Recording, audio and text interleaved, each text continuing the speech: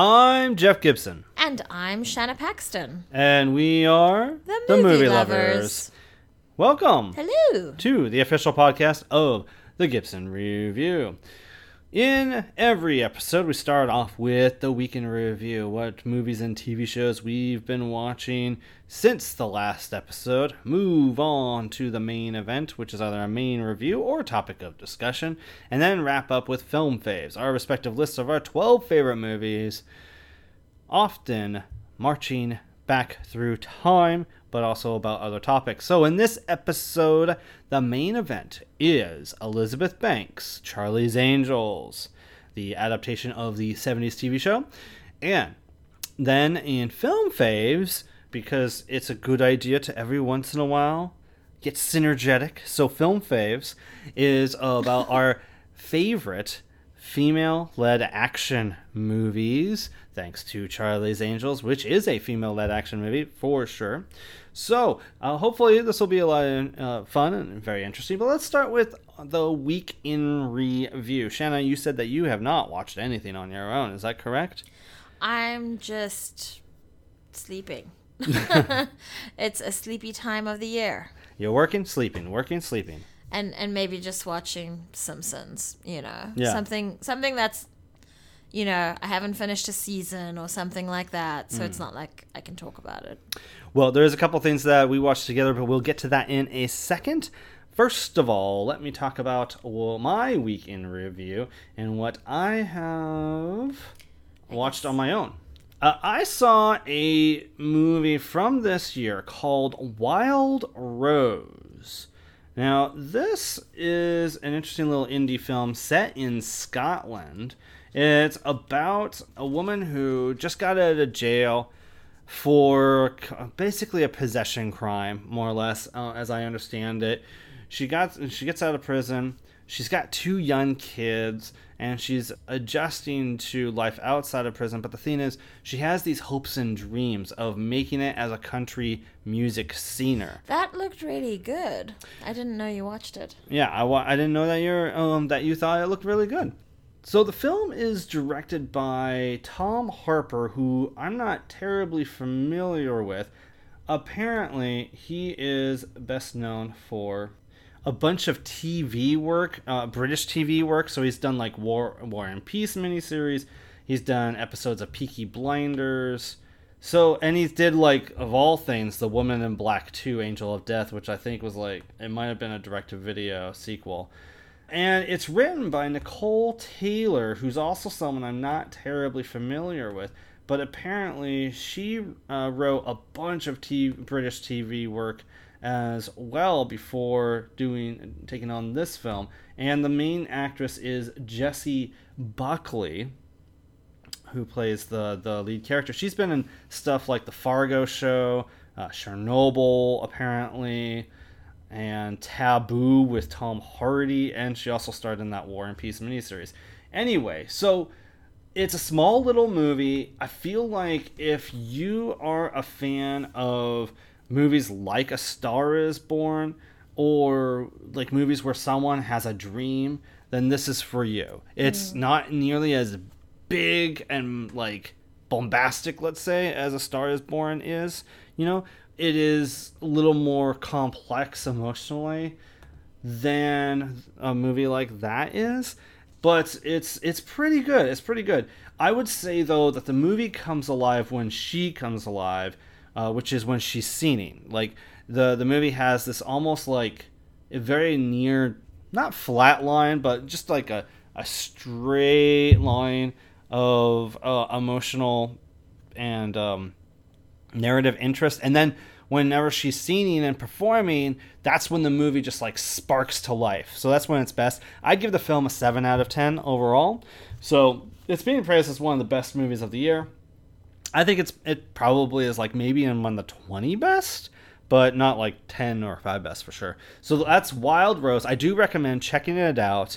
I do think people who love those down and out dreamer type stories may want to check this one out. The other thing that I have been watching is getting back onto the DC animated movies. I think a couple episodes ago I started talking about how I've been wanting to go through the DC animated movies. What's the good ones? What's the bad ones? I kind of made a objective list of what are probably the 20 best based on all the these like best of lists that are on the internet. So what I've been watching from that is, first of all, I watched Green Lantern First Flight. I have seen this like 10 plus years ago. I remember it being pretty solid. It is pretty solid Green Lantern film. The only problem with it is that it does get to be a little bit punchy in the end, and it has some bad CGI. There's like in the third act, it has a lot of punching. Like there's probably 2 or 3 minutes straight of punching that wasn't necessary. You know, okay. Like we get the point. You know what I mean? Otherwise, even you just describing it sounds very odd. Really? Yeah. Yeah, I mean, some of these movies can get a little too punchy, you know, where it's like boom, boom, boom, boom, like go to punch you through this and punch you through that, you know, throw this at you, you know, that can get overdone a little bit. That's one of the few flaws of this film. Otherwise, it has a really great cast that includes like Michael Madsen and several other people. And so it's pretty good. I would probably give it like a 7 out of 10. If it weren't for the third act and the bad CGI, it would probably be even better. So there's that. And then I watched Superman, Batman, Public Enemies, which it has a reputation as being one of the worst of the DC animated movies. But just like Batman and Harley Quinn, I actually thought this was pretty good. What's cool about it is you have Lex Luthor in power. He's president of the country. And that's shocking. It actually happens in the comics at one point. Okay. You know, I mean, Lex Luthor's all about attaining as much power as possible, right? Mm-hmm. So he becomes president of the country, and he does some sort of thing, like he wants to outlaw superheroes for the most part, but he has like some, except any superhero that wants to work directly for him, and he does get some that directly work for him, including Power Girl, who is voiced by Allison Allison Plass from Smallville? Is that her name? The really, really cute girl who apparently was doing a sex ring and has no longer got a career. The blonde one? Yeah. Remember her? Sex ring? Remember her? All right. Anyway, okay. no, I don't want to divert. I'm looking up that right now. I don't want to divert, but she's in it. So clearly, before all that went down, what's cool about the movie is it has like almost every single like main villain you can think of is in this. It has Captain Cold, Gorilla Grodd. It has Killer Frost, Allison Mack. Thank you, Shanna. I couldn't remember her last name. Allison Mack. Anyway, it has all of these really villains make an appearance in it. The Toy Man makes an appearance, and that's really cool. But I would say that it falls short of like being a great story. Maybe towards the end, I'm trying to find my notes on the darn movie, and I can't remember some of my thoughts, but it's good. It's good. I would give it a 6 out of 10 though. And then we saw a couple together because you're like, oh, I want to watch that too. Mm-hmm. So I revisited Wonder Woman from 2009 with Kerry Russell and Nathan Fillion. That's one of my very first DC animated films I watched. Very cool. I think it was like one of the first 3 or 4 that were made ever. And I remember not being a huge fan of it, so I wanted to revisit it, see what I thought. And, you know, it's not as bad as I remember it being. My thoughts on it were pretty much like, I think Kerry Russell's miscast as Wonder Woman. Her voice just doesn't seem to fit the character for me. I don't know. It just doesn't seem quite right. Nathan Fillion does seem perfectly cast as Steve, what's his name? I want to say Rogers, and I know that's wrong. Yes, that's Steve Rogers, right? Anyway, the pilot that Wonder Woman falls in love with, I'm blanking on his last name. But Nathan Fillion's perfect as that guy. It is surprisingly edgy. I was surprised, like, there's some... Trevor. Steve Trevor, thank you. Steve Trevor.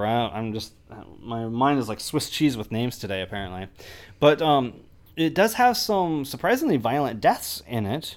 And that was interesting. It's a little edgier than I remember it being. A lot of Amazonians die, and it's not nice how they die, and they don't shy away from it. And there's like decapitations too in the movie, if I remember correctly. Yeah, that's right. Yeah, so yeah, it's better than I remember it being. I think I gave the film a 7 out of 10 this time around. Did you have anything else to add about Wonder Woman? Oh, I love the film, and so when I realized that Ares was going to be in the Patty Jenkins Wonder Woman, I was like, oh my gosh, is it going to be like that? And obviously it wasn't, but right. It was great watching it again, especially after watching Patty Jenkins Wonder Woman. And I appreciate the film. I know you said, oh, I don't like it. And then you were like, oh, it's not that bad. Yeah. Second time around, so.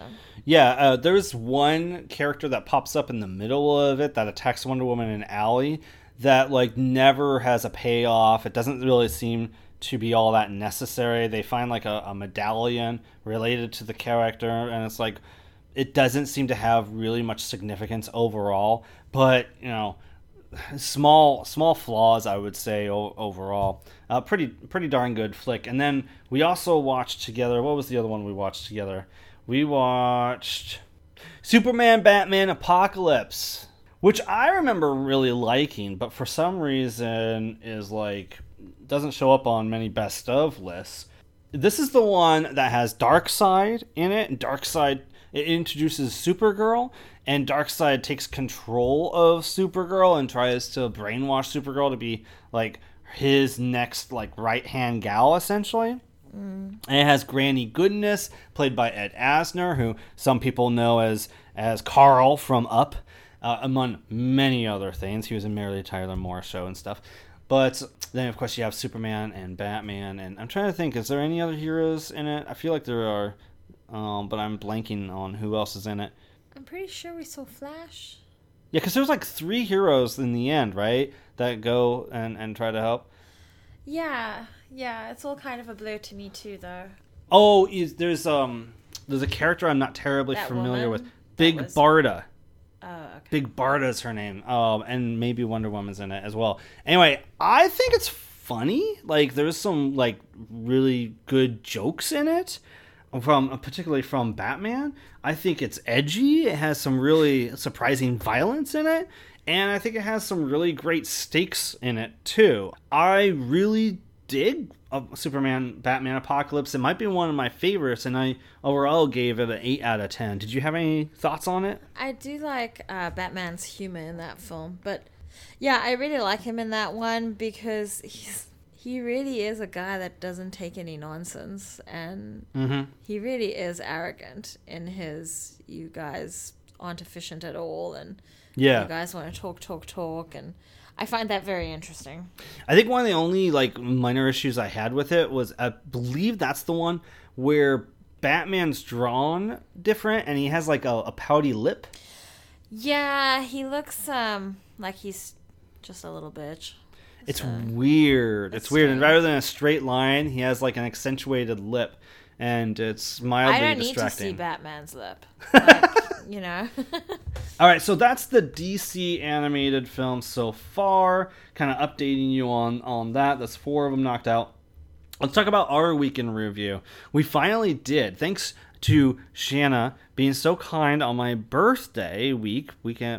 She drove us 50 miles to the nearest theater that was showing Jojo Rabbit by Taika Waititi, because at that time the movie had been around for like a couple weeks, I think. And 2 weeks, and there was no sign of it coming our way. Yeah, and then like it expanded the next week by 1 theater. And so the pattern did not look good. No, yeah. So Shanna was very kind and took me on my birthday to go see Jojo Rabbit, which is about a young boy who's being indoctrinated to Hitler's youth toward the last year of World War II, I should say. And it stars Scarlett Johansson, Taika Waititi as Hitler himself. It has Sam Rockwell, my birthday buddy, woohoo, and Rebel Wilson is in it, and Alfie Allen. Am I forgetting anybody? I don't think you are. Thomasin McKenzie from Leave No Trace. That little movie we saw last year is in it as well. So, Shanna, what did you think of Jojo Rabbit after all this time? Did it live up to your expectations? I really liked it. I thought it was all going to be comedy and nothing else, which I realized, oh, well, if we're dealing with the Nazis in World War II, that might not actually be a good idea. But then I realized, as the movie progresses, it shows you the realism, the real fear, the real horror that was involved with it. Mm-hmm. And that was a really good balance. I forgot or didn't realize that Scarlett Johansson was going to be in there. And I thought she was amazing. Everybody in this film was really amazing. I thoroughly enjoyed Sam Rockwell. And, what is his name from Game of Thrones? Alfie Allen. Oh my God, I want him to be in more stuff. Yeah. I really, really liked him in that. I liked Sam Rockwell and Alfie's chemistry. Yeah. It was really fun. Yeah. I think it's very funny. It's whimsical, but also it does not shy away from the realities of the situation for the most part, which is good because it doesn't make too light of the situation and the events that occurred. But, it's in turns adorable, it's in turns moving, it's in turns funny, it's in turns fun. And there's a very good reason why Taika Waititi, I should say there's a very good reason why Hitler's in the movie talking to the main child that I won't spoil. But my only minor quibble is, and I'm going to speak broadly, not to give away spoilers, there is a character at one point who is killed by the Nazis, and I was surprised that the Nazis didn't raid that character's house looking for any other signs of quote-unquote trouble or quote-unquote anti-Nazi sentiments of any kind, or any other people that might be affiliated with that character. I was a little surprised by that. That's kind of like, it was one of those things that I was like, that doesn't feel right, but it's a minor quibble. I give the film like a 7 out of 10. How about you? Oh, I thought it was more like an 8 out of 10. Really? Do you think it's like Taika Waititi's best film? It's not his best film, but I really, really enjoyed it. Okay. Yeah. All right, very cool. What do you think is Taika's best film? I think Thor Ragnarok is pretty up there, but... Yeah? Hunt for the Wilder People, it would make that list, but unfortunately a dog dies, so they don't get to have that one. Minus 10 points. All right. Let's move on to the last thing on our weekend review. If we feel it behooves us to talk about this little streaming service that came out since our last episode. I don't know if you heard about it. It's very small. Not everyone knows about it. It is actually one of the only studio-focused streaming services. That means it's all this one studio's work. It is... Or what they own. Disney Plus. Mm-hmm. So, really briefly, I'm going to recap this past year. I've been very skeptical about Disney Plus because all I was hearing in the news... Oh yeah, you have been bitching and bitching. Yes, if I may. It's been driving me crazy. If I may, all I've heard in the news about Disney Plus is all the animated movies it's going to have and all the new content it's creating. And to me, it was like, well, here's an opportunity for a studio. They have all the rights to all their stuff. There's no reason why anything should be hidden or anything, hidden away or not be available to stream. So they should, boom, dump everything they own, past and present, including all the stuff that's out of print, all the stuff that you haven't seen since the early days of Disney Channel. Everything should be dumped onto this streaming service. Otherwise, it kind of fails to reach its potential, right? And I was really worried it wasn't going to do that. And then, in addition, for some reason, it took a while for it to be available on the Fire Stick. It took till the last week or two before its launch that it finally struck that deal, which is crazy to me. So we might not have been able to have gotten it if it weren't for that. We did get it because they had a deal with Verizon where... If you have the unlimited Verizon plan, you get Disney Plus for free for a year. How awesome is that? Yeah. So check your phone plans to make sure that's the case. But I will say Disney Plus came out. And I was astounded. I was quite astounded. It's not perfect, but I was astounded with what it does have. It has all those old things I was worried about. It has True Life Adventures, the 1950s nature documentary movies. It has things like Davy Crockett and Million Dollar Duck, Cat from Outer Space, That Darn Cat, Love Bug, the Apple Dumpling Gang, Escape from Witch Mountain. It has all of those things. The Flight of the Navigator, all those things that are really hard to otherwise find on Disney Plus. Plus, it has all these Marvel movies on there. It has all these Fox cartoons from the 90s I grew up with. So X-Men, Spider-Man, Iron Man, Incredible Hulk, Silver Surfer, all that's on there. Plus some old-ass Spider-Man cartoons if you want to kick it early 80s style. You can get Spider-Man and Friends with Iceman and Firestar. That's all on there. Yeah, the Disney Afternoon cartoons are all there. Like Gummy Bears, Goof Troop. Yep, DuckTales, Darkwing Duck. Quack Pack, The Little Mermaid TV show. Tailspin. Emperor's New School. Did you see the Aladdin cartoon on there? It's on there? No, I'm asking. Oh, no, I didn't notice it, but it's so much to go through.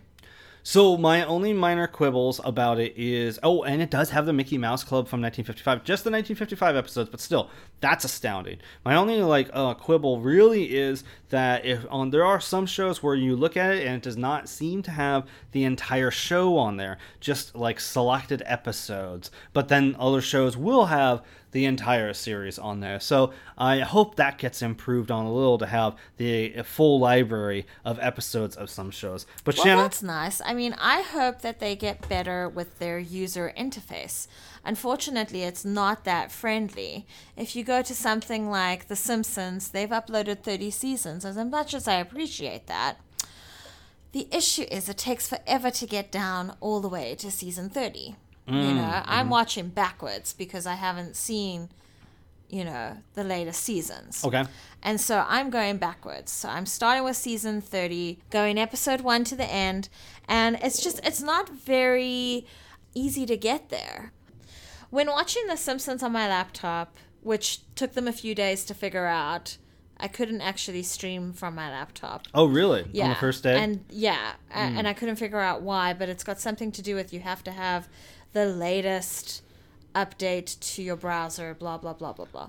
I know that there were a lot of issues on the first day. Mm-hmm. People were even coming into the Disney store to ask Disney representatives there. Oh, they're not going to know anything. And it's like, oh, shame. They're there to help you find stuff. Not digital things. Exactly. Anyway, it also appears like The Simpsons has a bit of a weird quality when it's on the TV versus the laptop. So originally there's an article about this I saw, and I didn't read it, but basically the aspect ratio is not the correct aspect ratio. Oh, if that's what it is, that's weird, because to me it felt like The Simpsons were missing their outline. Like it felt like it had gone away. Oh, weird. So I don't know. Huh. Anyway. What thoughts do you have about the Disney Plus in general? Those are your quibbles. Those are my quibbles. Were you impressed with it? It's all technical stuff. I'm surprised that they have technical issues. But I was pretty happy when I got it on my phone, and I was just sitting there looking at it, and I'm like, oh my gosh, look at that, look at that, look at that.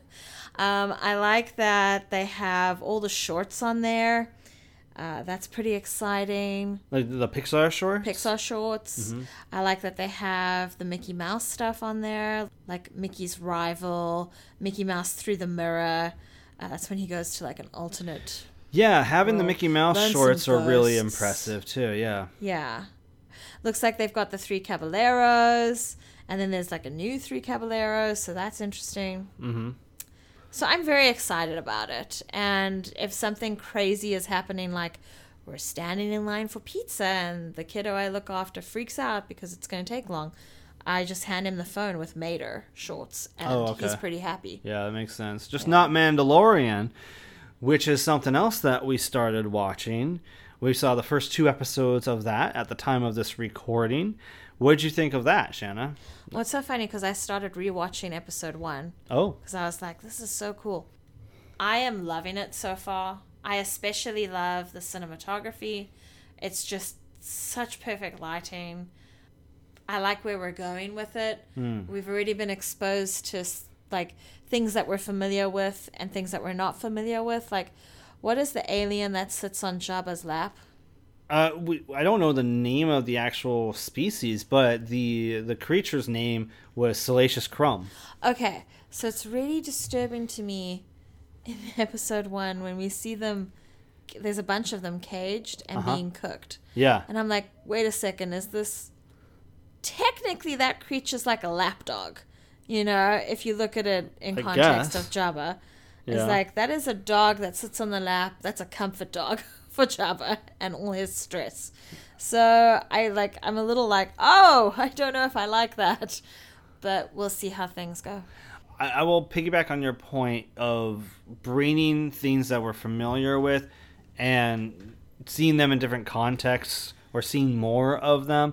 I think that was one of the things that impressed me the most. Seeing something like more Salacious Crumb type creatures, seeing more Jawas, seeing like the doorbell thing. Yes, the door robot, the box robot too. Like, there's so many ancillary things that we've seen in the original trilogy, particularly, that we see revisited in The Mandalorian in some way or used in different contexts.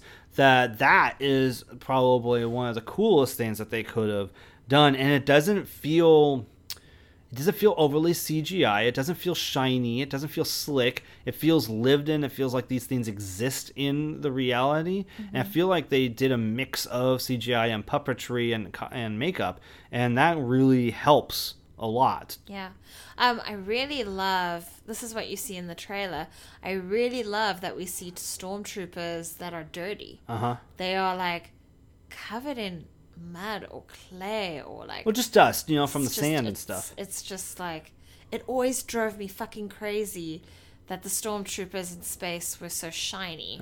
And then like on other planets they were shiny too, which is why it's so jarring when we see someone put a bloody handprint on Finn's mask. Oh, it's like, oh, we haven't really seen that. You know? That's a good point. No, but and also like, what is Werner Herzog doing in this show? That's crazy to see him of all people making an appearance, and he's even narrating the trailer. They take some of his dialogue and use it to narrate the trailer. It's just like, we are living in a world where Werner Herzog is in the in Star Wars universe now. It's just so crazy to me. If you don't know who Werner Herzog is, you need to research him. You need to see his stuff. He's a great filmmaker, and he has an unmistakable voice. Mm-hmm. Anyway, so that's The Mandalorian. That's the Disney Plus. There's more episodes, right? There will be, yeah, of course. Yeah. So we look forward to keeping tabs on that. And that's Disney Plus. But let us know. We're very interested. What were highlights for you on Disney Plus? Feel free to email us at thegibsonreview@gmail.com. Now it's time to put to bed the weekend review and move on to the main event, which is our review of Charlie's Angels. Open Safe House 6. Welcome to the Townsend Agency. I run a covert group of exceptional women. So you guys are like lady spies. We work outside the rules. I don't like that, boy. In secret. Together. You may not know we exist, but we are always watching. Who steals humanitarian aid money? You are in the presence of angels. So, you want to train to be an angel? Hell yeah. Give me my wings. Bad girl, you said, girl, you're such a dirty bad girl. The best part isn't taking down international criminals. It's you guys. And the day drinking. That's what I like the most.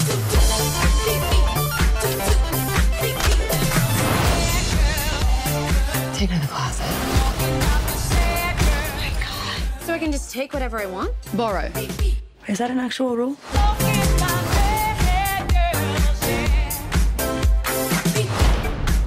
Angels. Time to go to work.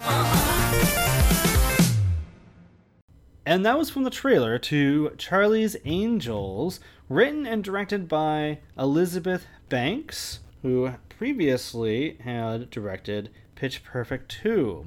The IMDb description of Charlie's Angels is when a young systems engineer, played by Naomi Scott, blows the whistle on a dangerous technology, Charlie's Angels were called into action, putting their lives on the line to protect us all. Now, typically, when we review a film, we like to first focus on the good, what we liked about a movie, what worked for us, then move on to the bad, what didn't work, what were the weaknesses, flaws, what sucked about a movie, before kind of gauging whether or not the good outweighed the bad or vice versa, and moving on to spoilers and final thoughts. Now, Shanna, this movie just debuted at the time of recording this past weekend. It surprisingly only made $8.5 million. It was not the huge hit that was expected to be the case. But if you go on to social media on any post about Charlie's Angels, you will come across a lot of hate. Mostly I'm noticing from men. Does this movie justify the hate? Or, if not, what was good about Charlie's Angels? What worked for you? No, I don't think it justifies the hate that you just recently discovered, like 1-star ratings on IMDb. It is not that bad a movie, and in fact, there's a couple things that they do really right with this film. Look, I don't know anything about the TV show, okay? So I'm not going to presume to know anything that I don't. Okay. I Fair do enough. know that Charlie's Angels seems to be an organization that takes women, trains them in various skills, and puts them out in the field to make the world a better place by shutting down really bad people. So,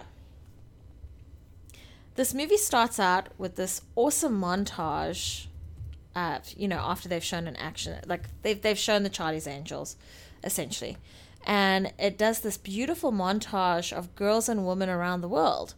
And it's so lovely. It's like this thing that I've craved to see all my life as a woman. And here it all is. And it was so great to see that. It's a realization that occurs. It's if we do look at all the films I've been exposed to, if we do look at all the books, stories that are out there, they're all boy-centered. A majority of them are boy-centered. That's fair to say, okay. Okay? And girl shows or movies go through these phases depending on what time period you look at, majority speaking. So it was really nice to get this kind of shot of what the industry could look like. Okay. Like if you had... And you're specifically referring to the opening montage? This montage that we get to see. So that's what they did right. They acknowledged other women and girls around the world. Okay. Another thing that they did right is, we find out in the movie that this organization has been opened up to different parts of the world. And we see through screens, a conference call, different countries being represented. Mm-hmm. And it's different people. It's not just men. It's not just white men. It's not just white women. Yeah. There's different cultures and ethnicities being represented. Mm-hmm. And so that's really great. This film is also not male gazy. Mm-hmm. There's fun, sexy outfits happening, but it's not male gazy. Mm-hmm. So they do a lot right in this film. Can you be specific about how it's not male gazy? For those who might not be terribly familiar with even that term.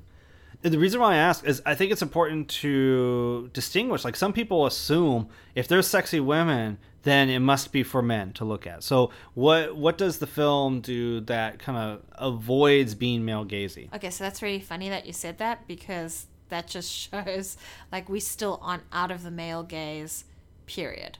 So a male gaze is where women are nothing other than an object. So this happens in arts, this happens in literature, it obviously happens in things as small as adverts to things as big as films. Okay. And so it's all there for the male to look at. It's all there to give him pleasure, and not necessarily anything else. Mm-hmm. So just keep really specific. You're going to see a lot of cleavage if it's for the male gaze. You're going to see, essentially, it's Megan Fox in Transformers. That's a very good example, yes. You know, you're going to see a lot especially Transformers 2. You're going to see a lot of butt angles. And it's not, like, we don't need to see her butt in that particular shot. You know, we don't need to see her cleavage in this shot, you know? So you're saying none of that exists in this movie? I am pretty certain it doesn't, and it's almost like they're telling you in the very first scene that that's not what you're going to get. The little conversation that Kristen Stewart is having with... Oh, it's in the trailer. It's actually in the trailer. Oh, it is? It's the opening... what's in the trailer is actually the opening scene, where she's dressed in the pink outfit, and she's with the Asian guy. Yeah. Yeah. So, here's the interesting thing about that. It's not like they're lying to you. They're telling you... women are so much more than a gaze. Yeah. Here's this guy that wants to whisk Kristen Stewart away and keep her as an object, keep her as this thing to decorate his arm, blah, blah, blah, and have pleasure with her. So Kristen Stewart is essentially saying a woman can achieve anything, a woman can be anything, a woman needs to express herself through certain skills and knowledge, acquirement, blah, blah, blah, blah, blah. So... like, if someone was going into this film for hoping to have a male gaze angle on this thing, you were kind of told from the beginning that's not what you're going to get. Fair. So you should have just walked out and not given it 1 star. Okay, so what else did you like about the movie? What else is good? What else is good is the different network of characters that make up this system. So you have the Bosleys, and essentially they're the ones that are keeping everything in line, get given missions to give to the angels, blah, blah, blah. The go-betweens the angels between Charlie... are the agents, essentially. Charlie and the angels, yep. Charlie's in charge. And then you have something new, I believe it's new, is Saint. I don't know. Okay. I couldn't say. So you have this magnificent person who greets you as you come to the safe house, and...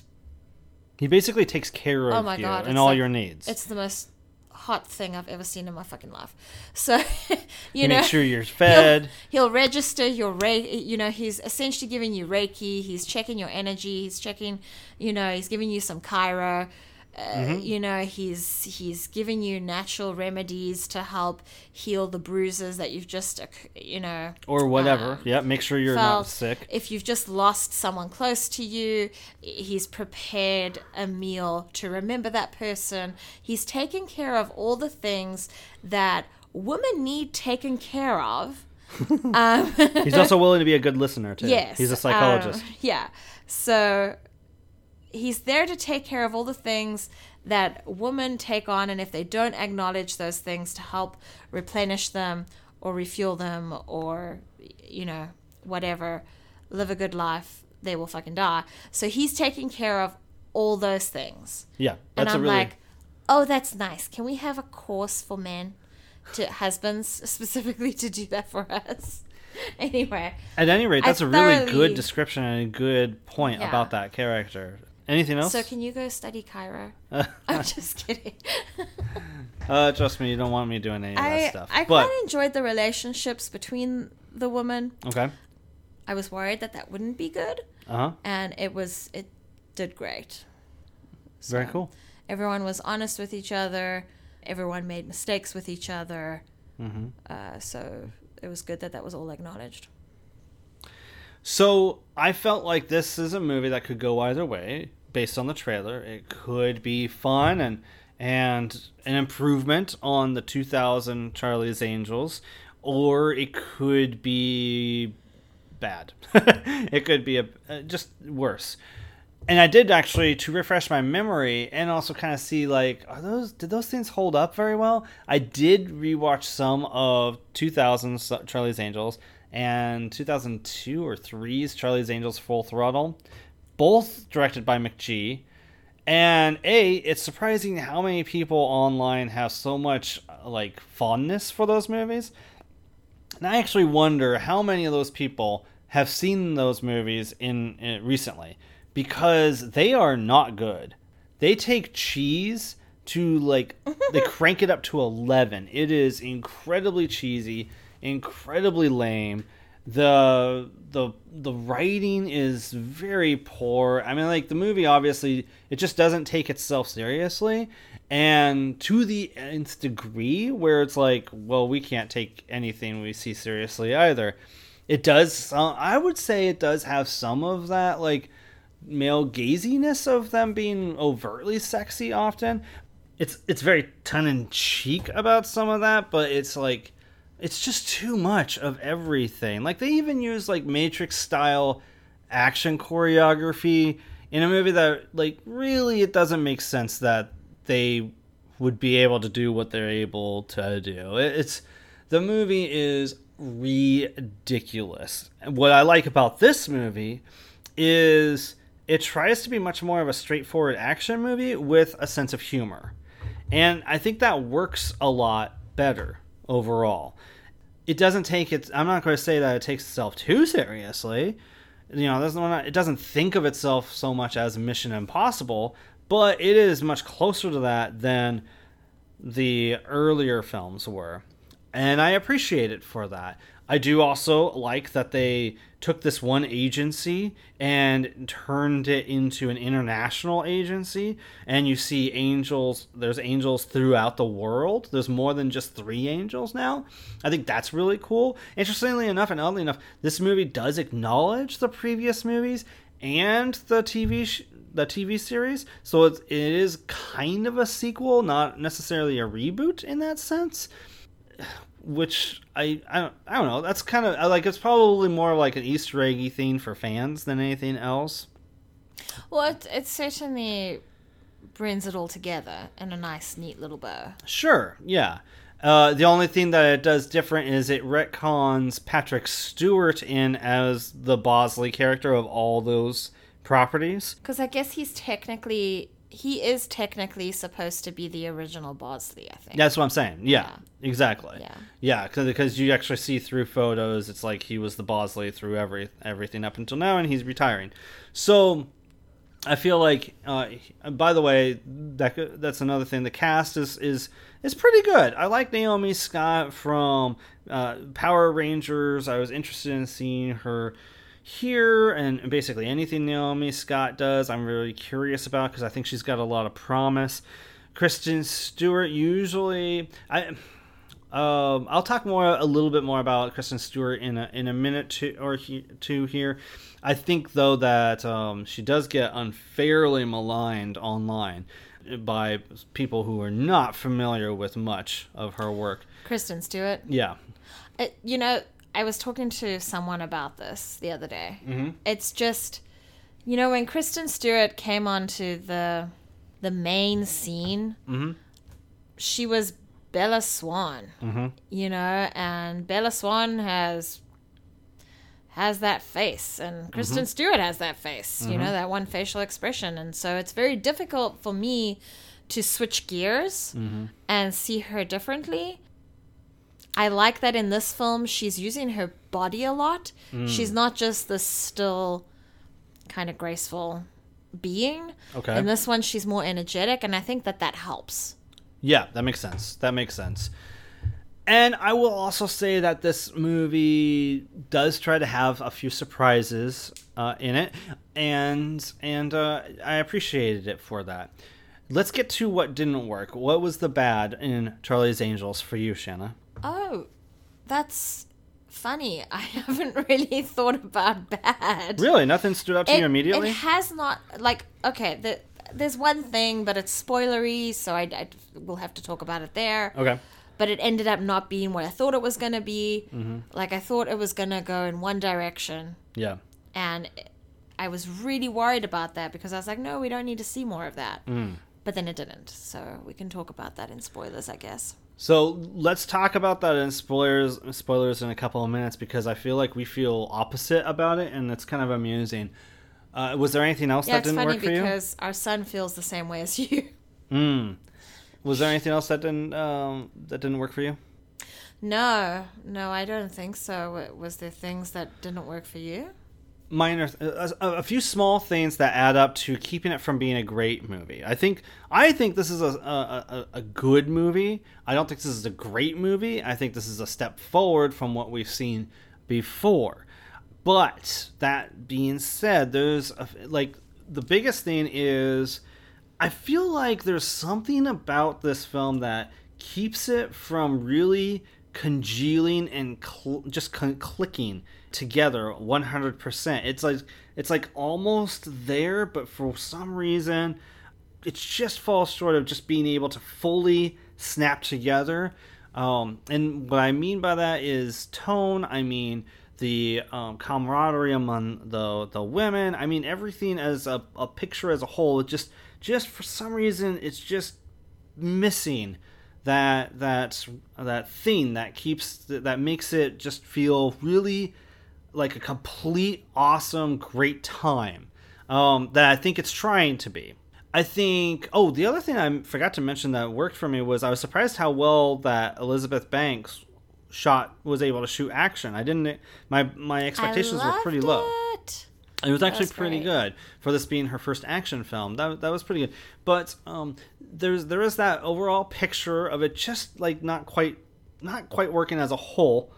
The thing about Kristen Stewart is, and I'm a huge defender of Kristen Stewart. Always coming back to her. Well, like I said, I was going to talk about her more in a second. And so here I am.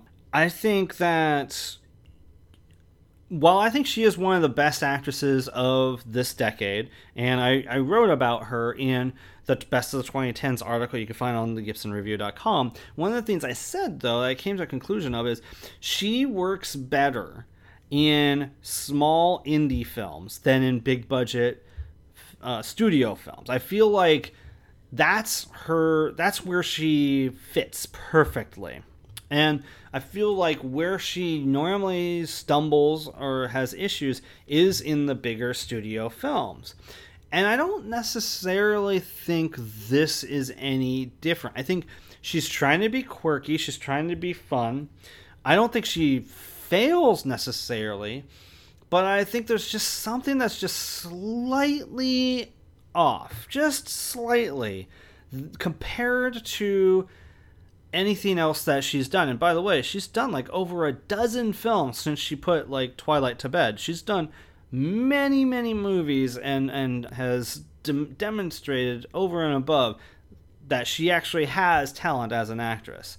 I think this movie requires less of her, maybe, in terms of the acting side. The camera is on her a lot, and it's not entirely balanced, I feel. Okay. And something that I noticed was she has very glowy light on her. Yes. It's called butterfly lighting, I'm pretty sure, or beauty dish lighting. Sure. And that's not...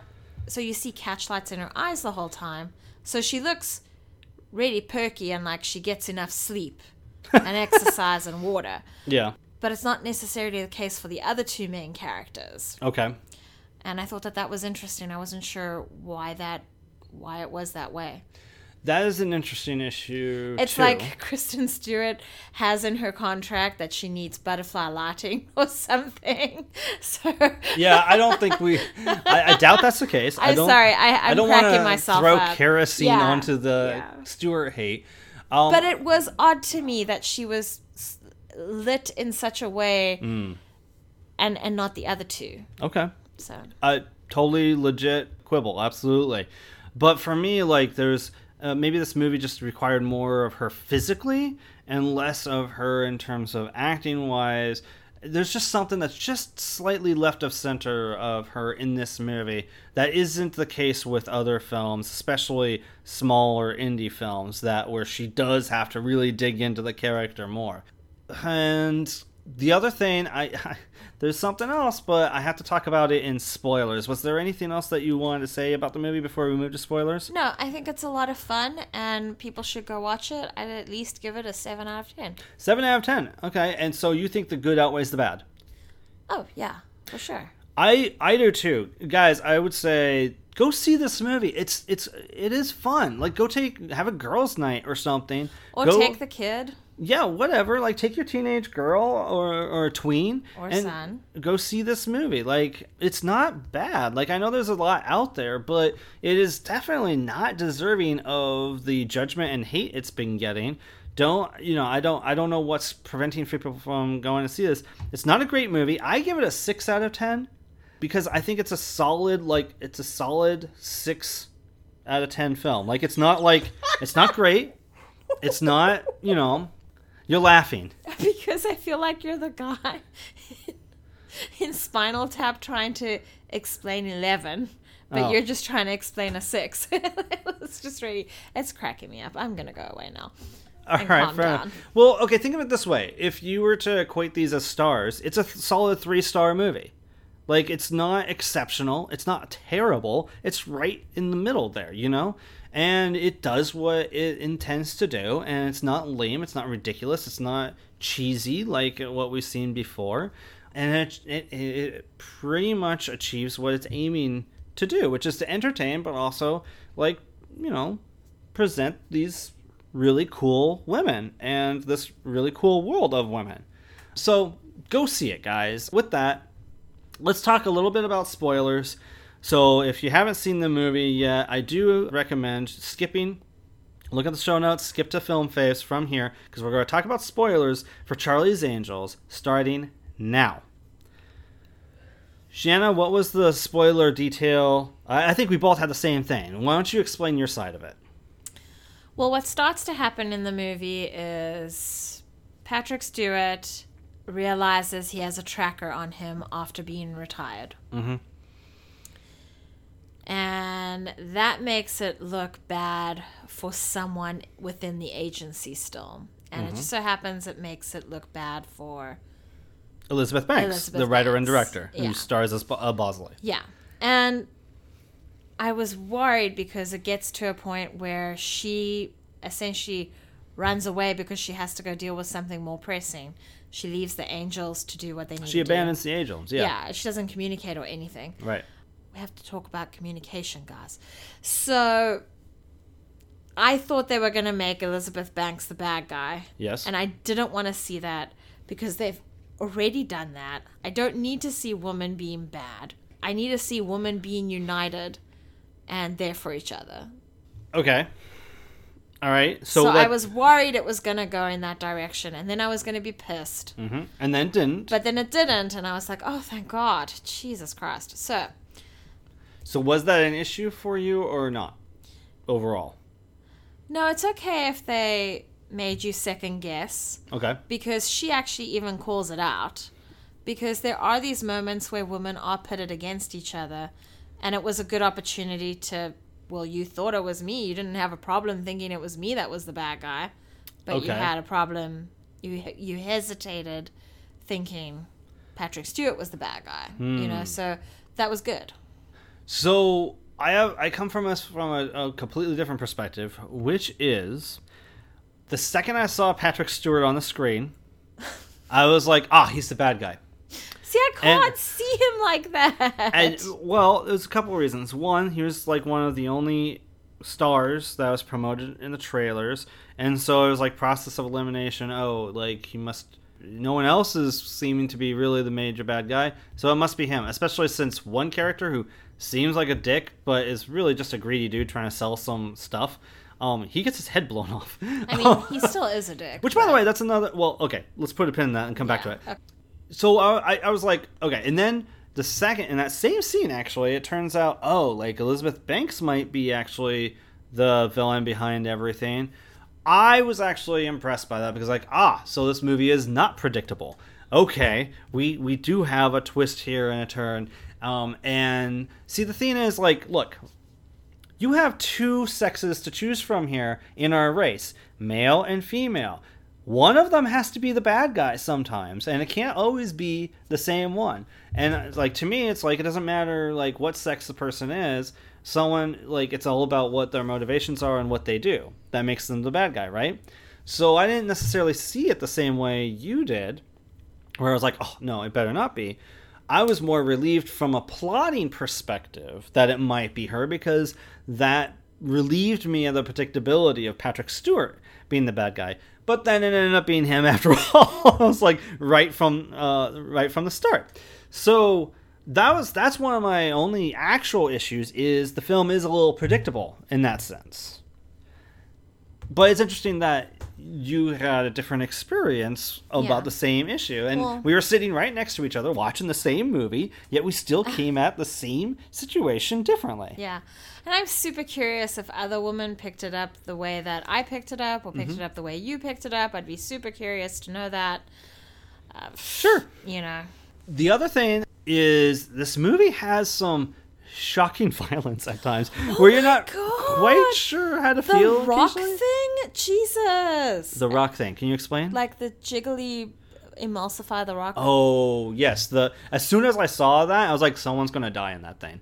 I was like, someone's going to get crushed. There's no way they have that thing in this movie. Oh, God. For any other reason. They knock out some staffer and, like, they throw him out the window. Yeah. And I'm like, oh, we better get rid of him. Some just thug. plop. We just plop him out the window. He, like, is tossed 2 stories out a window. If that guy wakes up, he's going to be in an immense amount of pain, and he's not going to know what happened. He just thought a supermodel calendar girl landed in his lap, you know? Right. Assuming he didn't land on his head.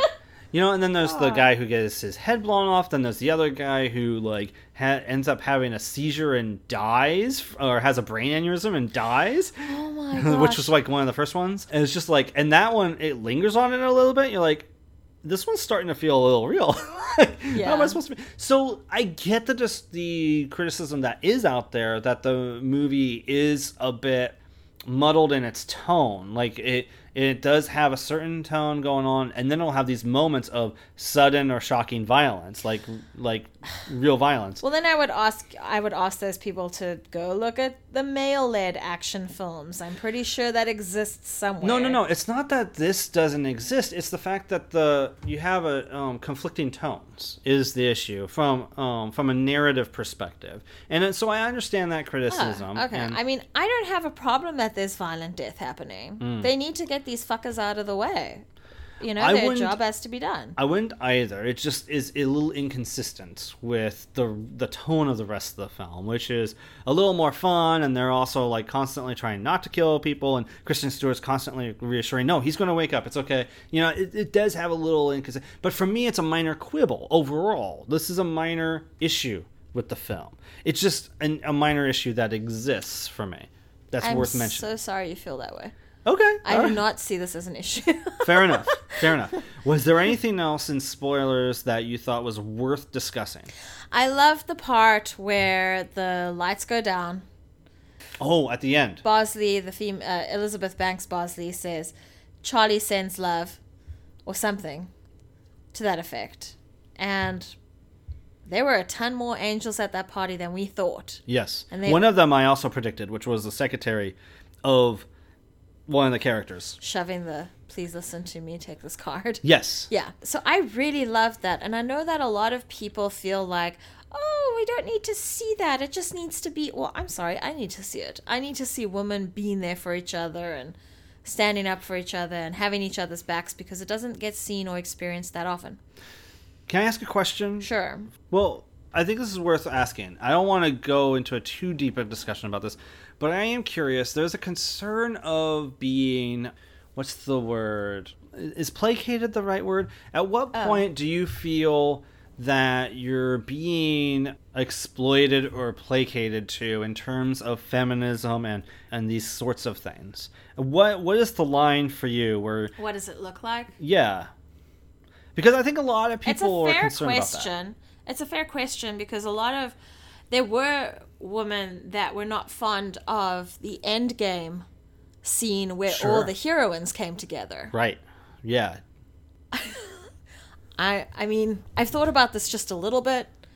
I need to think about it a bit more. Okay. But where I stand right now is like, if you're feeling that way, I really hope you're feeling that way because other women did have your back, and that you had women that were by your side, and that you were able to trust women around you. Because that's the only thing I can think of at this point of my experience. Yeah. That's the only reason I can think why other women would maybe feel that way. I was not that fortunate, Okay. I will soak that shit up like a sponge. You know, like I think don't be surface about it. Okay. Establish something that gives you credit and essentially the right within the movie to do that. Okay. Which they did do, because, you know, they give you the montage of girls doing things around the world.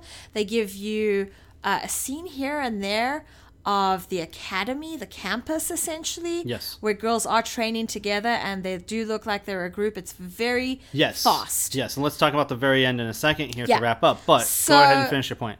My point is, they established credit Uh-huh. in creating this world. Yeah. The story itself is about women fighting together. So it's not like they just threw it in there. Okay, so then it sounds like what you're describing, the 2000 Charlie's Angels would fit to a T of what would be placating and exploitive, quote unquote. It would be closer to the Spice Girls version of feminism than what you're usually championing. For me, I'm like, this is really good. Okay. This is a good place. This is better than the Endgame scene. However, I still feel good about the Endgame scene. And the previous Charlie's Angels? I haven't seen it in a long time. I remember it being disappointing in that there were things happening that I guess didn't give the film the right to do what they did. Okay, fair enough. So let's wrap up by talking about the credits. There are things to watch in the credits, people. So stick around. It doesn't last all the way through the credits, but it's like up through halfway through. You'll know when it's finished. Yeah. Pretty much when she says, "Give me my wings," that's the last of it. But any thoughts about what happens in the credits at all? I freaking love that. It seemed to me like they were using real female champions. Yeah, like Ronda Rousey and Danica Patrick. Yeah, and so I really loved how it's like, I don't know what this campus is, but I want to go there and learn from real women who are achieving these different skills from around the world. Yeah, and then you see like random cameos from like Haley Steinfeld and apparently Layla Who Reinhart. is the person that was doing the bomb? That was bomb Laverne defense? Cox. Oh, okay. Yeah, trans woman. So that was pretty cool too. Yeah, any other thoughts about that? I loved that scene, by the way. That was great. A great training scene. Yeah. All right. I think that about says everything we need to say about Charlie's Angels. We do recommend it, as we've said before. Let us know what you think at thegibsonreview@gmail.com. Please let us know if you have seen it, what your thoughts are. Now it's time to move on to film faves. It'll be interesting to see.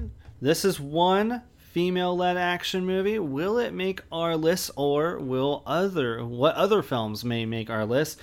Film Faves is a segment that derived from the blog, wherein we count down our 12 favorite movies around a particular topic. Often we are marching backwards through time. We're kind of on hiatus on the backwards through time thing, probably till next year. So this time it felt like a good opportunity to kind of do something that fits with the movie Charlie's Angels. So we chose female-led action films.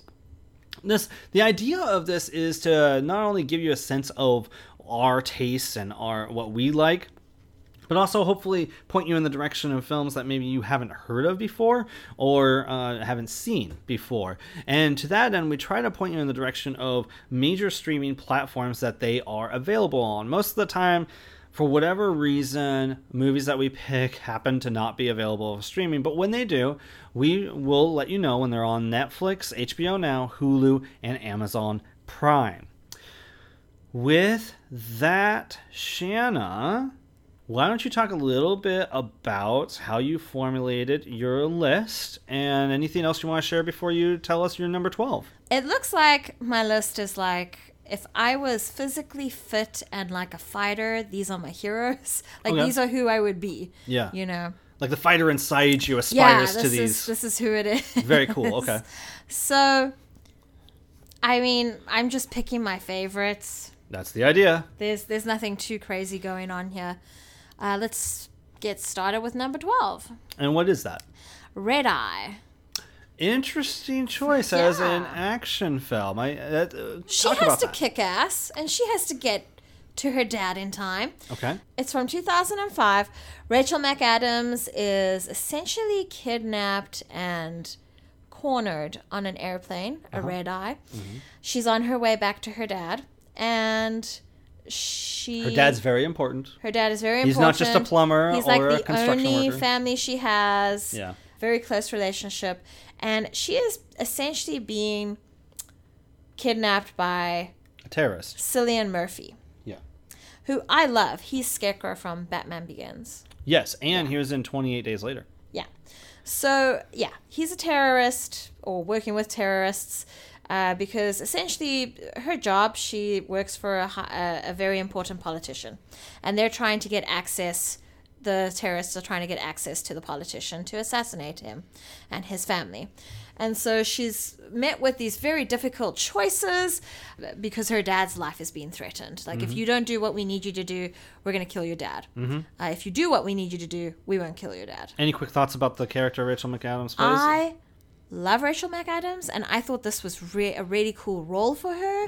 I think we have the DVD because I love it so much. It has not been printed on Blu-ray. No, it hasn't. And I'm like, why not? Yeah. This was so cool. I loved it in the theaters. You know, you're in one spot for most of the movie, and she did a great performance. And is that available to stream anywhere? No. Okay. So for me, I really try to limit just to films where the women drove the action of the film for the most part. They are the central character of the film. That's kind of what I limited it down to, and I tried, for the most part, I successfully weeded out animated movies. But there is one that did squeak on to the list. And there's not very many movies on my list that are available to stream, which is absurd to me. But I'll let you know which ones are. The first one is a movie I feel like I really need to rewatch because I keep thinking, man, I really enjoyed this movie more than most and more than I expected to. It is Tomb Raider from 2017, starring Alicia Vikander as the titular Lara Croft character. This was another attempt at that franchise. I'm not hearing anything about a sequel yet, which surprises me because I think this film, for the most part, is pretty successful and much better than the Angelina Jolie films, which I want to like so much, but then I watch them and they're just bad. They're just bad, and I really want to like them. But I love your face so much right now. Thank You're you. in so much pain, and you're like, I push and pull. Angelina Jolie poses really well on the posters. I really want her to be awesome in this movie, but it's just a bad movie. Alicia Vikander's not my first choice for Lara Croft, but she's really good in this. I think the only thing I had an issue with this movie for the most part, though, there's probably a review from 2017 you can listen back to, I think is the villain was the only thing that just didn't work for me about the movie, but I think it's It wasn't the worst villain. It felt like a waste. Okay. It felt like a waste of that actor to me. But I did like the movie overall, and it's hard to find now for some reason. So hopefully that changes. I couldn't find it on a DVD dispensary. I couldn't find it on a streaming subscription service, which is unfortunate. Hopefully somebody picks it up again. But it's my number 12 favorite female-led action movie. That's Tomb Raider from 2017. What's your number 11, Shanna? My number 11 is, for fun, Miss Congeniality from 2000. Interesting choice. Yeah. Sandra Bullock is this undercover FBI agent. She has to be, who is she in? She's like a pageant? pageant. It's like a pageant. No, but which state is she representing? Oh. I don't know. Is it Georgia? There's some trivia for you. So Does it say on the poster? No, it doesn't say Oh, it. okay. It just says FBI. Gotcha. So anyway, she's an undercover FBI agent. She has to infiltrate the pageant. Something is not good. They've received a threat of some kind, and she needs to see who's responsible for it and make sure that these other participants are going to be safe. So this is someone who's not graceful or very traditionally ladylike. She's not pageant material, let's just say. Mm-hmm. And so she has to get trained into being pageant material and transformed. I think it's also... So she can be convincing. Yeah, so she can be convincing. And I think it's a really fun fuck you female transformation. As it turns it on opposed its to... head? Yeah, because it's like she's pissed about all of it. You know, she got waxed everywhere and she's obviously never been waxed. And it's a lot of fun, and it really shows appreciation to those who do participate in pageants. And it's a lot of work. It's not just, they aren't airheads, trust me. That is a fun movie. Excellent. My number 11 is my one animation pick. It is 1995's Ghost in the Shell. The original Ghost in the Shell, guys, not the live action remake. That was just absolutely unfortunate. This one is available on Amazon Prime.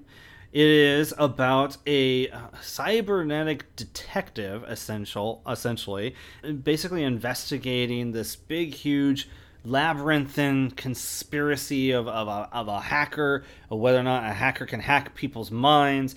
It's extremely philosophical. It's the kind of movie that, like, you probably have to watch it a couple times just to get the basics of the plots followed, because it's so heady and so, like, thought-provoking. There's so much you could dissect in this film. It's one of my favorite animes of all time. It is extraordinary. It's very cool action, too. And the main character, I think Kusanagi, if I remember correctly. Someone's going to correct me on this. She's really cool. All the characters are really cool in it. I love it. I love it more than the sequel. I love it way more than the remake. The remake's dog shit comparatively. So go check it out on Amazon Prime. Ghost in the Shell from 1995. My number 10 may shock you, Jeff. It's Death Proof from 2007. And I know how you're talking about, I'm choosing things that are like action films that are the action's led by the woman. Well, let me tell you why this qualifies. Okay. School me. I will school you. I'll school you all the way. Woman-splain me.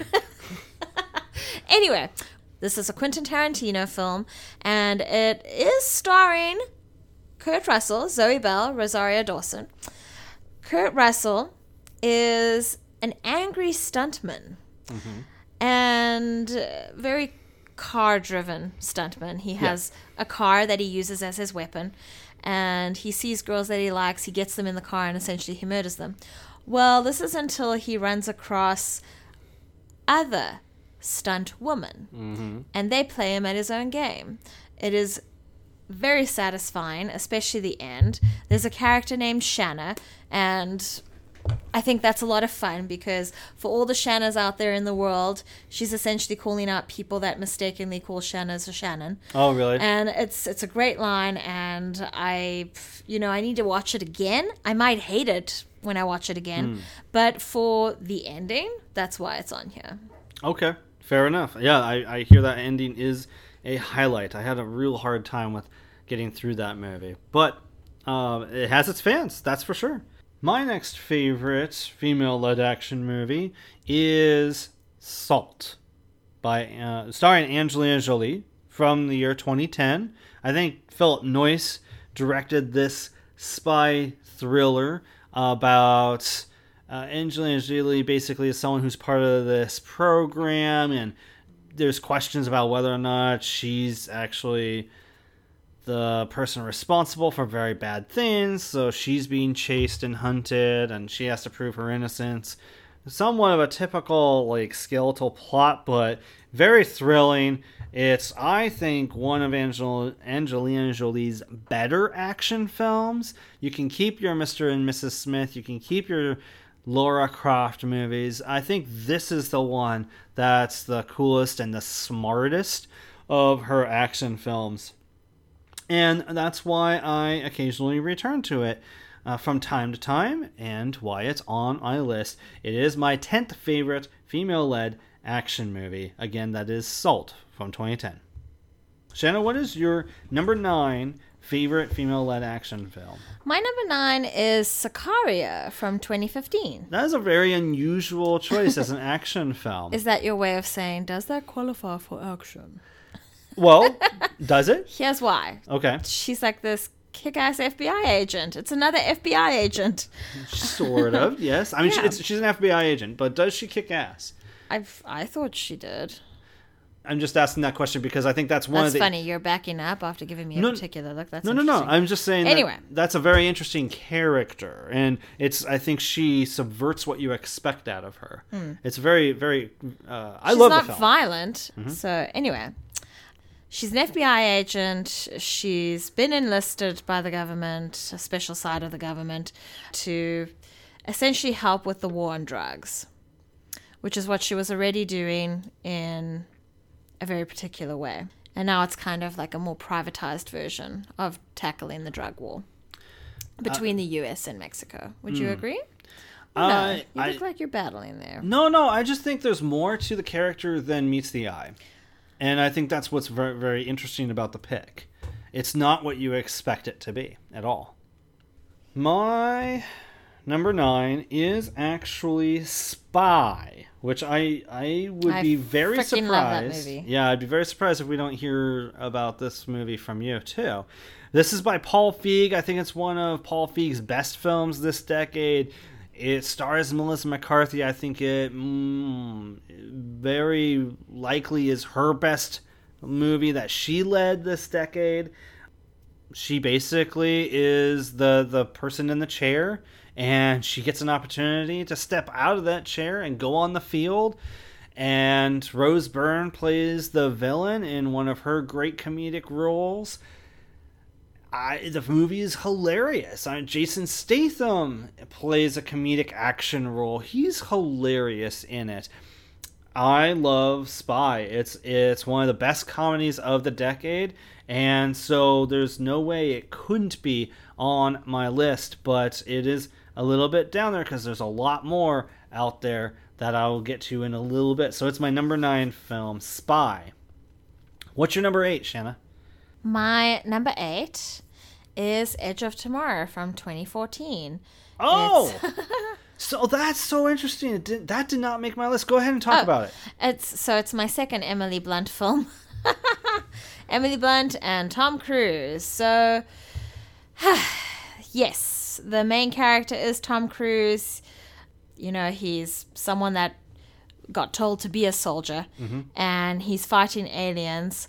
And he stumbles across the ability to relive the same day over and over again. And here's why I love it for our female action list, is because Emily Blunt has already been through the same process that Tom Cruise is going through right now.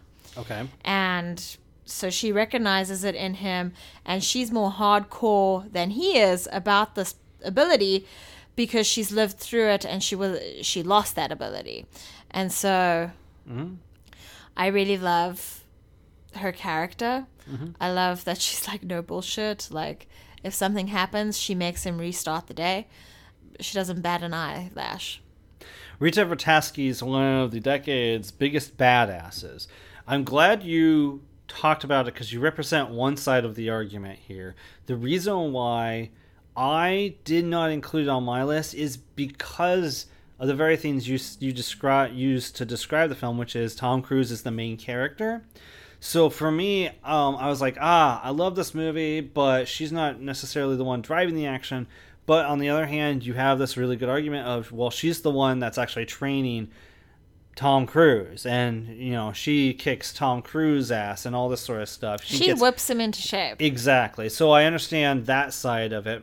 Also, I've talked about the movie a lot, so I guess like that's another reason to leave it off my list. So I'm glad that you represented that side of the argument to represent that movie. My next movie is from the year 2000. For those Conan O'Brien fans out there, Crouching Tiger, Hidden Dragon.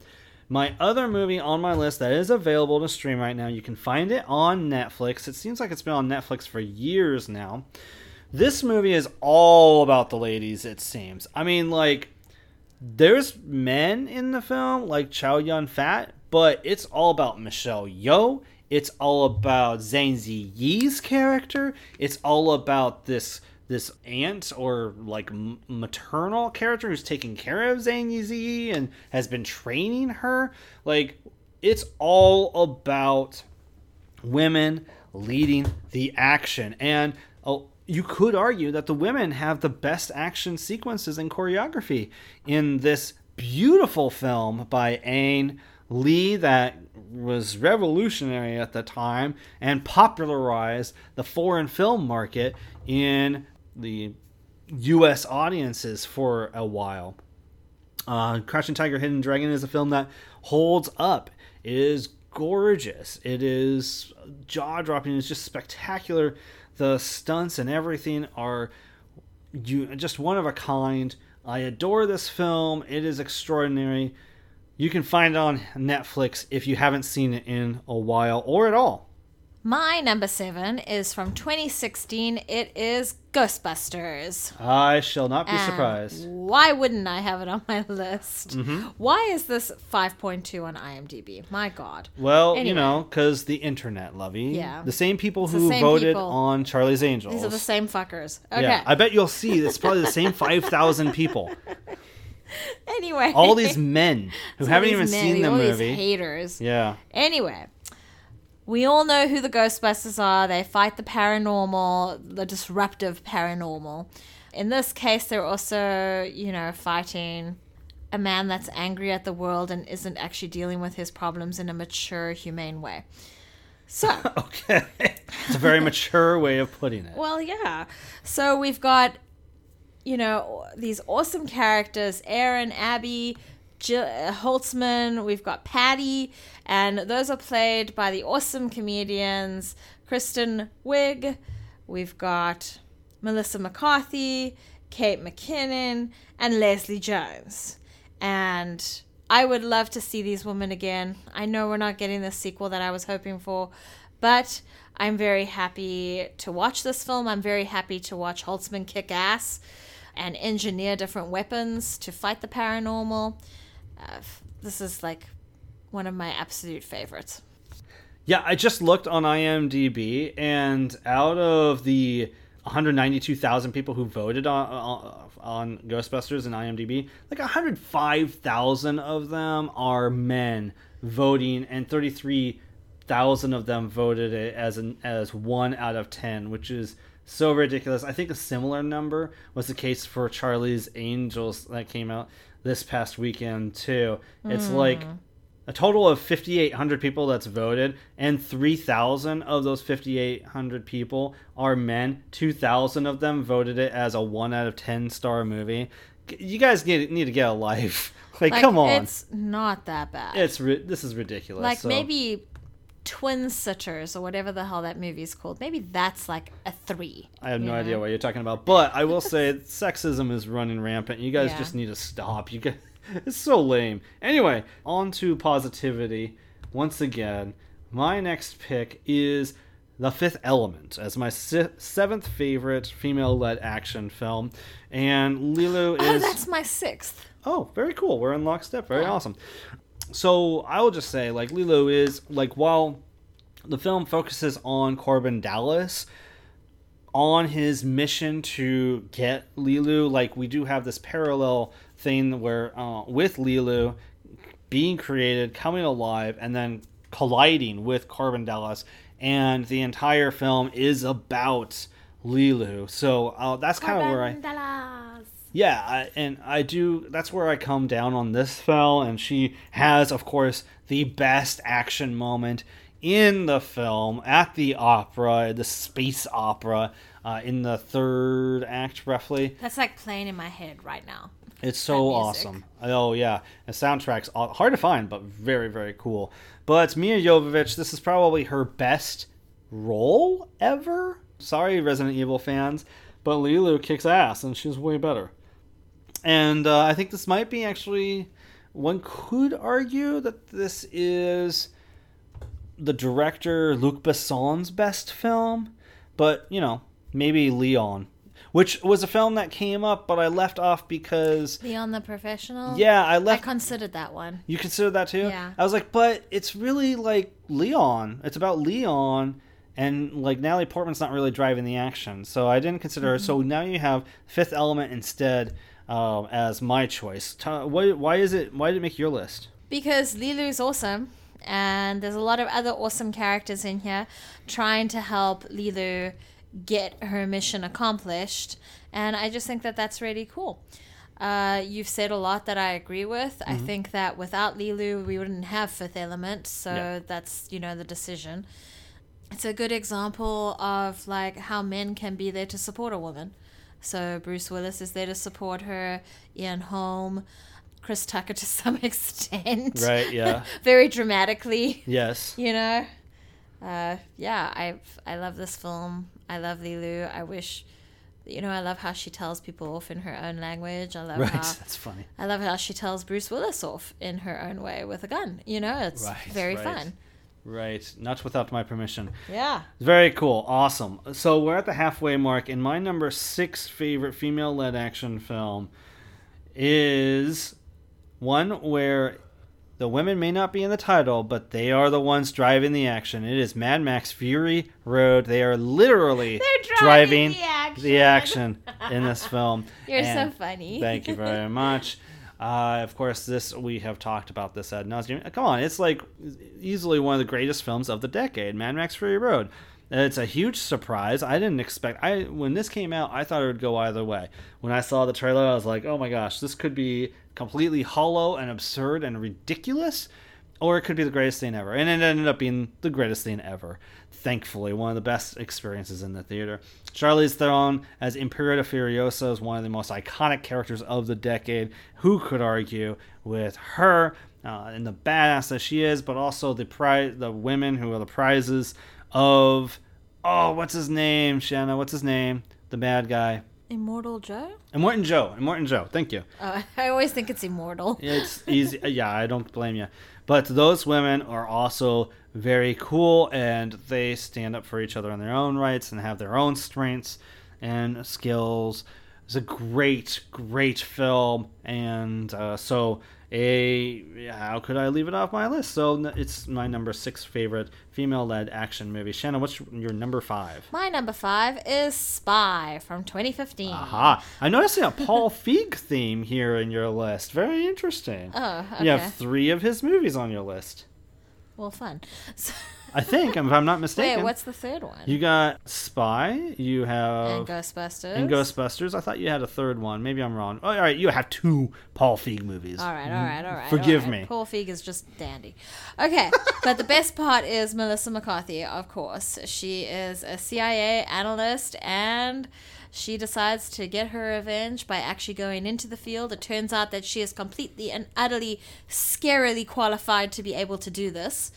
And she gets to do it, and she kicks ass with her body and kicks ass with her mouth, and it's such a freaking good time. And Rose Byrne is really funny, and who is the friend? They call her Big Bird. Yeah, I'm not familiar with her. She's a British comedian. Miranda Hart is the name of the character. No, that's the actress, man. Oh, that's funny. Anyway, her name is Nancy in the movie. But yeah, Miranda Hart. She has a show that people have recommended to us several times. Which is that? I don't know. I can look it up. That recommendation has stuck. We live in the world of the internet where I can look up and find out anything. All right. And I believe, Call the Midwife and Miranda have been recommended to me. Oh, very good. Very good. All right. So my next favorite female-led action movie is Hanna from 2011. If you're a long-time listener of the Movie Lovers, this should not be any surprise that this has made it onto my list. It's almost, it's one of those movies, like many of these movies, that just needs to be in a penalty box and removed from consideration. Yeah. But we can't help it, can we? Well, yeah, and so this is an extraordinary action film because it's an existential assassin film. It is about like what makes somebody who they are, and you have a character who's removed from society, modern day society, and she's introduced to modern day society, and what happens when that character interacts with these things, what happens when they discover TV and technology for the first time. It explores all of that while also being a propulsive, just absolutely energetic, thrilling action film with some great fight sequences featuring Saoirse Ronan, as well as the guy who plays her father figure. What's his name? Eric Bana is who I'm thinking of. And then even Kate Blanchett's got one of her best roles this decade as the villain. Sort of almost like a White Queen kind of villain, if you're to follow the fairy tale motifs throughout the film, too. So anyway, Hanna, love it. See it. You must. If you haven't already. And if you've seen the TV show, let me know if it's worth it as a fan of the movie. My number 4 is Wonder Woman from 2017, because how could it not be? That's my number 4. All right, well, let's talk about it, my love. Patty Jenkins needs to make more movies. However, it does seem like she makes quality over quantity. She's made 2 movies. I'll take whatever. Quality! Yeah. Absolute quality. I will take whatever she's going to make. This movie did not disappoint. This movie was stressful before it was released, because it was like, are they going to get it right? And indeed they did. It's the one DC movie that they did get right. And that's very exciting. We get to follow Diana, the Amazon warrior, princess of Themyscira. Very good, lovey. So, we get her to see her fulfill a destiny of sorts where she helps humanity and is not confined to the island of Themyscira. It's a lot of fun. It's great. I love it. Okay, very good. We've talked about this movie to death, but I've put it in a penalty box once or twice, so now it's on this list. It's funny that we put it at the exact same spot on the list as number 4. It's iconic. It's not a perfect movie, but it is one of the most iconic of the decade. And so, when I'm thinking about like favorite movies, I sometimes think about like which movies would I rather watch the most, and sometimes organize them in that sense. And Wonder Woman is one of the female-led action movies that I would be willing to watch more often or anytime, more than other movies. So that's why it's my favorite. And I'm a fan of Wonder Woman. I'm right there with you with the trepidation coming into the film. I was worried about how she was going to be represented, because there is more to her than one or two aspects. So, but yeah, she was successfully portrayed, and we love her. And go listen to our review from 2017 on the movie to hear our other opinions. Mm-hmm. So does that take it to number 3 for me? It is your third favorite female-led action movie. All right. Number 3 for me is Terminator 2 from 91. Aha, okay. Yes. Didn't we just talk about this? We talked about Terminator. We had the review about Terminator Dark Cool. Fate. So we all know Sarah Connor, played by Linda Hamilton. It's a James Cameron film. Linda Hamilton is the one to bear the child that will save humanity. Yep. Save humanity. Yep. She does everything in her absolute power to protect her son. It's the fiercest mother you'll ever see. Yep. The most hardcore mother you'll ever see. And I don't know if there's anything else I can say really, other than I admire this woman, and if the same situation was happening to me, I'd buck up and become Sarah Connor. So there we go. Very cool. And I think you listen to our review of Terminator Dark Fate in the previous episode for reasons why this movie made her list and not the latest movie, although we recommend that movie too. Go ahead. You had another thought? Oh, I remembered her working out while she's in a mental institution in the beginning of the film, and she makes working out look amazing. Very cool. My third favorite female-led action movie is Kill Bill. The Quentin Tarantino... That's my number 2. Very cool. The Quentin Tarantino film starring Uma Thurman as the bride, or Beatrice Kiddo, depending on which chapter you're watching. And by the way, to avoid confusion, this is not a movie that has a sequel. It is one movie that was split into 2, so Volume 2 is not a sequel, but a second half of the film. I love Kill Bill overall. I love how it's divided under one half that kind of establishes why she's a badass, why she's this person that some people fear and don't really want to see alive to be able to seek retribution for what happened to her. And then this other half that's much more like under the surface driven, much more character driven, right? She has a revelation halfway through Kill Bill, and it kind of becomes about that revelation and how she reacts to it. As well as I think there's some training that happens in the second half too, how she became who she is as well. So this movie is a hodgepodge of a lot of things. You can enjoy it for the surface thrills, but I love that it has a whole lot more going on with it. And I also love how like Tarantino is referencing like so many types of films and so many specific films in this. And of course, Beatrice Kiddo is like one of the most iconic female characters ever, if not definitely the last decade. So you said it's your second favorite? Yeah. Yeah, I mean, I think you put everything really well there. I think it's my second favorite Quentin Tarantino film. And I love Uma Thurman. I love that we get to see Lucy Liu. There's a couple other that's right. a couple other actresses and actors that I love seeing. I love how bizarre this story is. I feel like, okay, if I compare it to Terminator, it's like Terminator 2 is what happens if the robots are coming to kill your son, and Kill Bill is what happens if assassins come to get you. So like human assassins. So it's like two different assassin films that involve motherhood. It's interesting. So I think I'm really drawn to that concept because it's the ultimate, like, it's an ultimate fantasy, right? Like if someone came to like threaten that, here's what could happen. Yes, because she is pregnant when she is attacked in the beginning of the movie. So yeah, more reason for her to exact vengeance. Yeah, and I guess, did you mention that she's unconscious for a few years? No, I did not. Okay. Well, I think that's important to note because she's unconscious for a few years because she was beaten up so bad. Yeah, and then she wakes up, she realizes time has passed because she doesn't have a pregnant belly anymore. And so she's like mourning her child, and like that's what brings it about, and it's amazing. Yeah. Yeah. Very cool. So my second favorite female-led action movie is Aliens, James Cameron's sequel to Alien from 1979. This one, 1986, of course. James Cameron is famous for taking two female characters and pushing them forward in character development, making them badasses.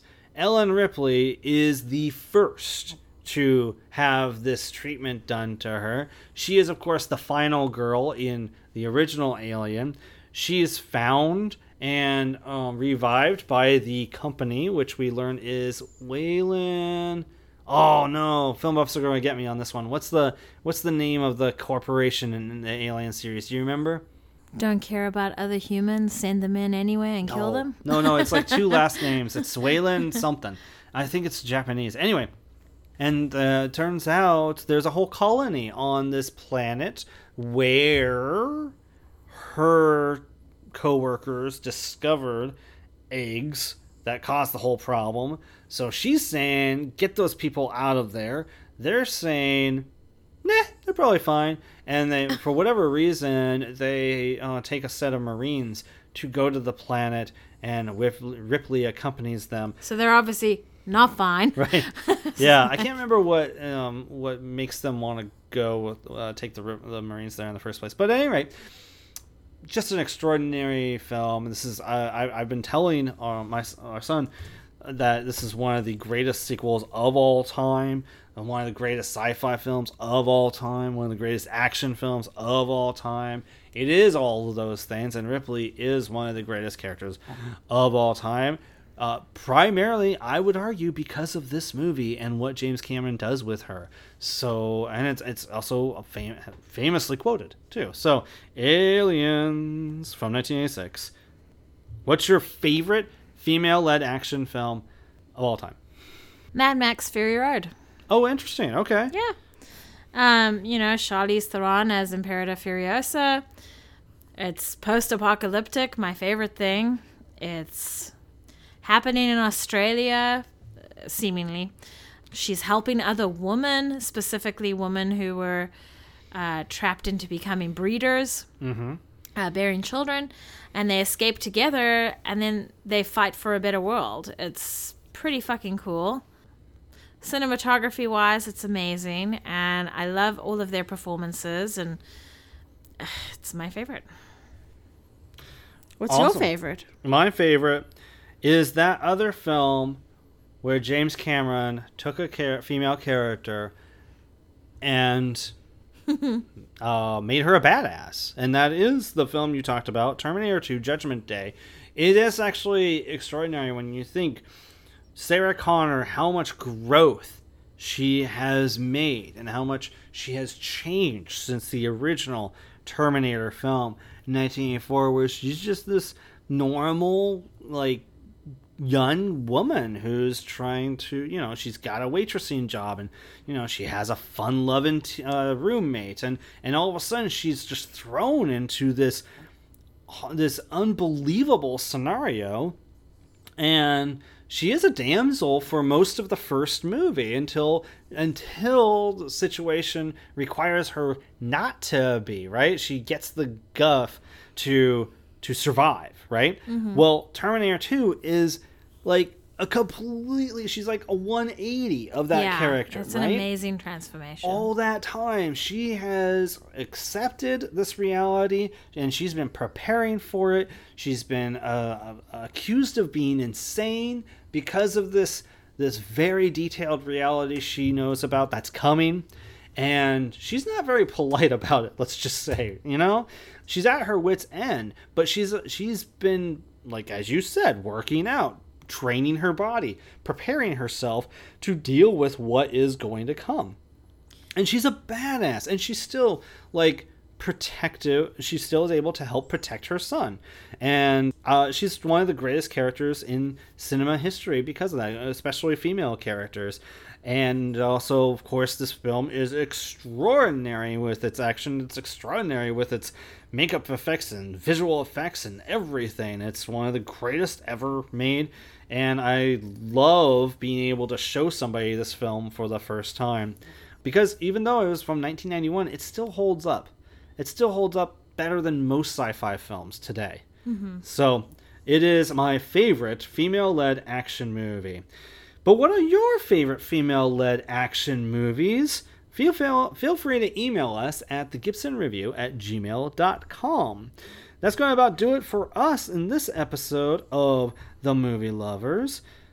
Shanna, before we talk about the next episode, why don't you share with them where they can find you on the internet? So you can find me on Instagram at Shanna_Paxton_photography. And that's where I am. Awesome. So now Jeff will tell you all the places you can find him. Yes, we have actually a lot going on with the Movie Lovers and the Gibson Review, so definitely check out all of these things. You can go to thegibsonreview.com to find not only all of these episodes to be able to stream directly from the website, but find all past articles dating all the way back to, I think, 2009, if I'm not mistaken.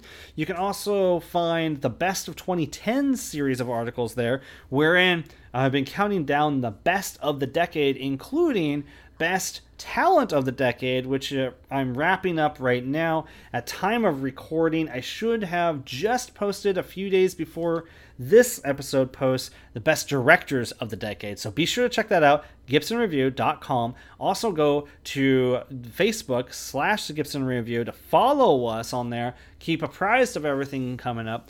But I'm also being really putting a lot of focus on the Instagram, the Gibson99.